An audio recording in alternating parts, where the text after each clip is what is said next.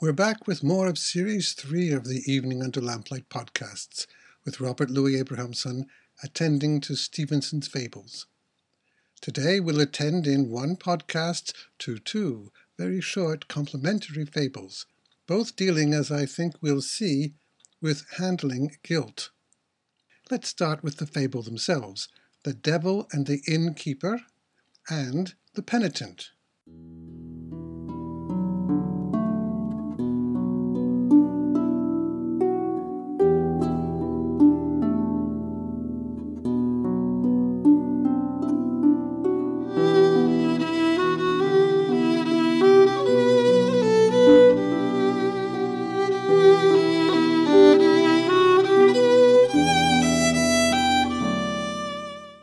The Devil and the Innkeeper.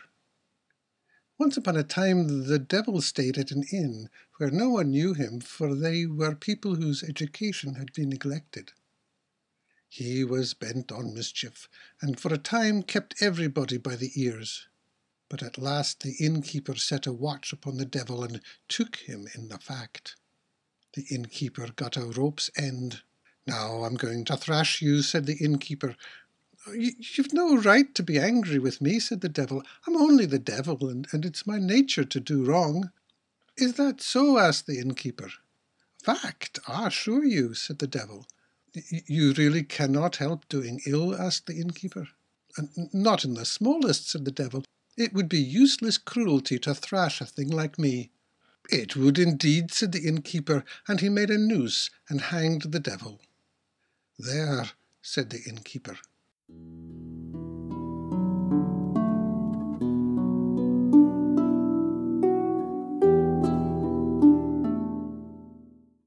The Penitent. A man met a lad weeping. "What do you weep for?" he asked. "Well, I'm weeping for my sins," said the lad. "You must have little to do," said the man. The next day they met again. Once more the lad was weeping. "And why do you weep now?" asked the man. "I'm weeping because I have nothing to eat," said the lad. "I thought it would come to that," said the man.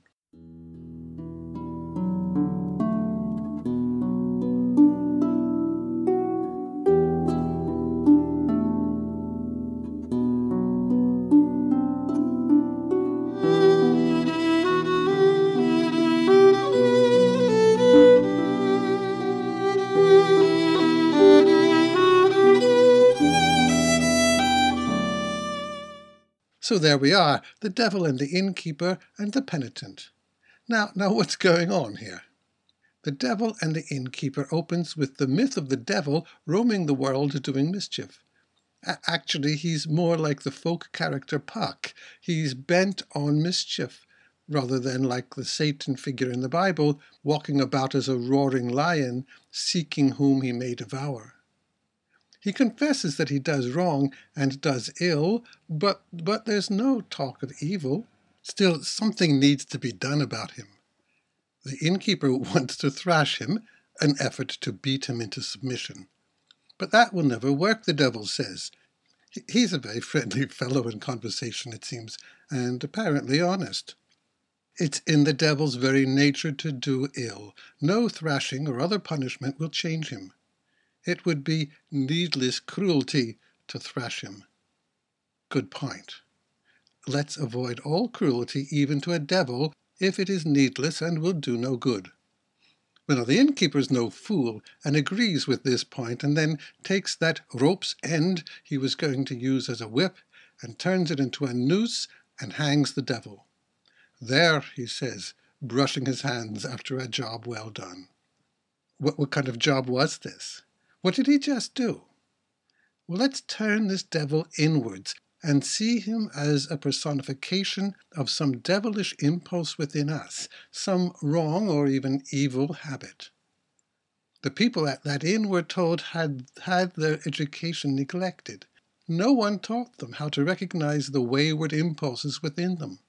But at some point, even poorly educated people might recognize ways they are doing wrong. And then what? We try to whip or punish them. Like this.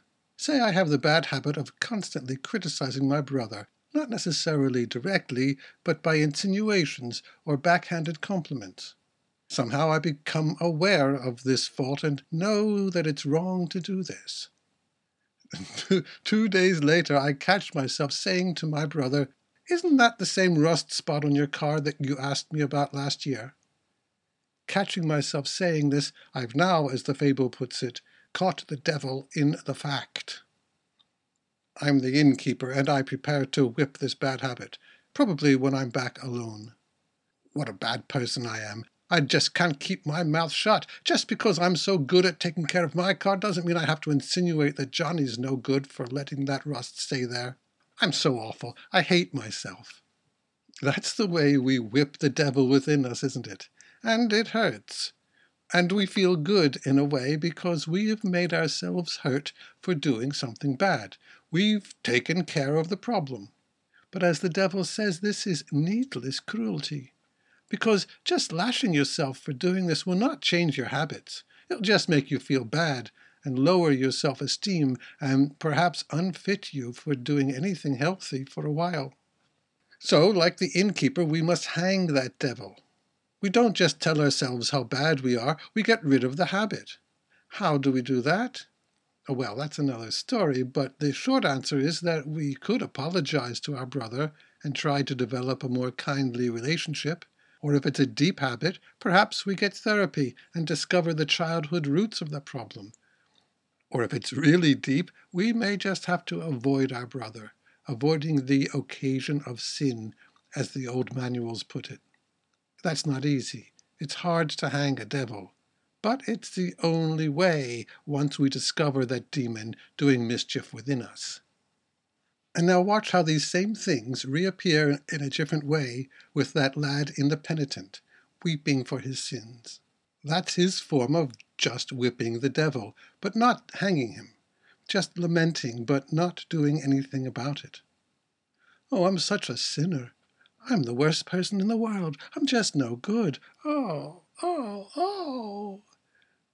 The next day, the man meets the lad again, and again the lad is weeping. In good fable fashion, we have a scene repeated with variations. "Why do you weep now?" the man says. "I'm weeping," the lad replies, "because I have nothing to eat." "I thought it would come to that," says the man. End of the fable, shocking us with its brevity and abrupt ending. Why did the man think it would come to that? Because when we spend too much time whipping our devil within, needless cruelty, we disable ourselves for doing anything further, especially for doing what Stevenson elsewhere calls the necessary responsibilities of life, like earning money to buy food. No wonder he has nothing to eat. He's been too self-obsessed, feeling good about accusing himself, but never doing anything about it. When we catch the devil in the fact, let us acknowledge this, feel whatever guilt is appropriate, amend things, resolve again to do better, and let it go. Or as Stevenson says elsewhere, let each stab suffice for the occasion. To play with this spiritual pain turns to penance, and a person easily learns to feel good by dallying with the consciousness of having done wrong. Well, now to close, here are the two little fables again, just to ground us in the literature.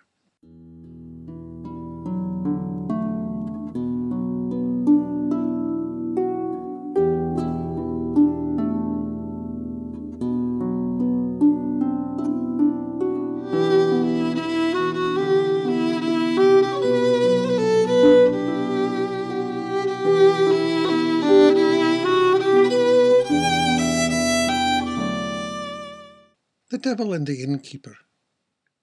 Once upon a time the devil stayed at an inn where no one knew him, for they were people whose education had been neglected. He was bent on mischief, and for a time kept everybody by the ears. But at last the innkeeper set a watch upon the devil and took him in the fact. The innkeeper got a rope's end. "Now I'm going to thrash you," said the innkeeper. "You've no right to be angry with me," said the devil. "I'm only the devil, and it's my nature to do wrong." "Is that so?" asked the innkeeper. "Fact, I assure you," said the devil. "You really cannot help doing ill?" asked the innkeeper. "Not in the smallest," said the devil. It would be useless cruelty to thrash a thing like me. It would indeed, said the innkeeper, and he made a noose and hanged the devil. There, said the innkeeper.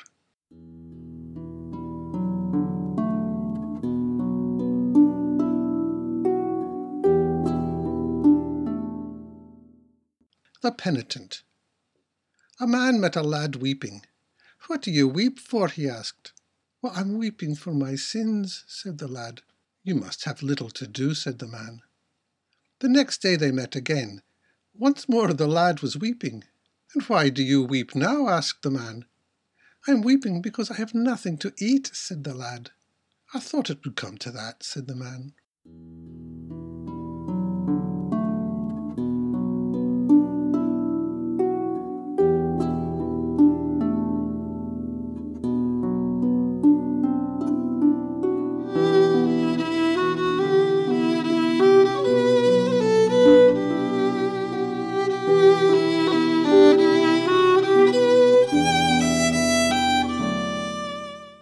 That's enough for now. There's a different feel to the next fable, but we'll see about that next time. See you then.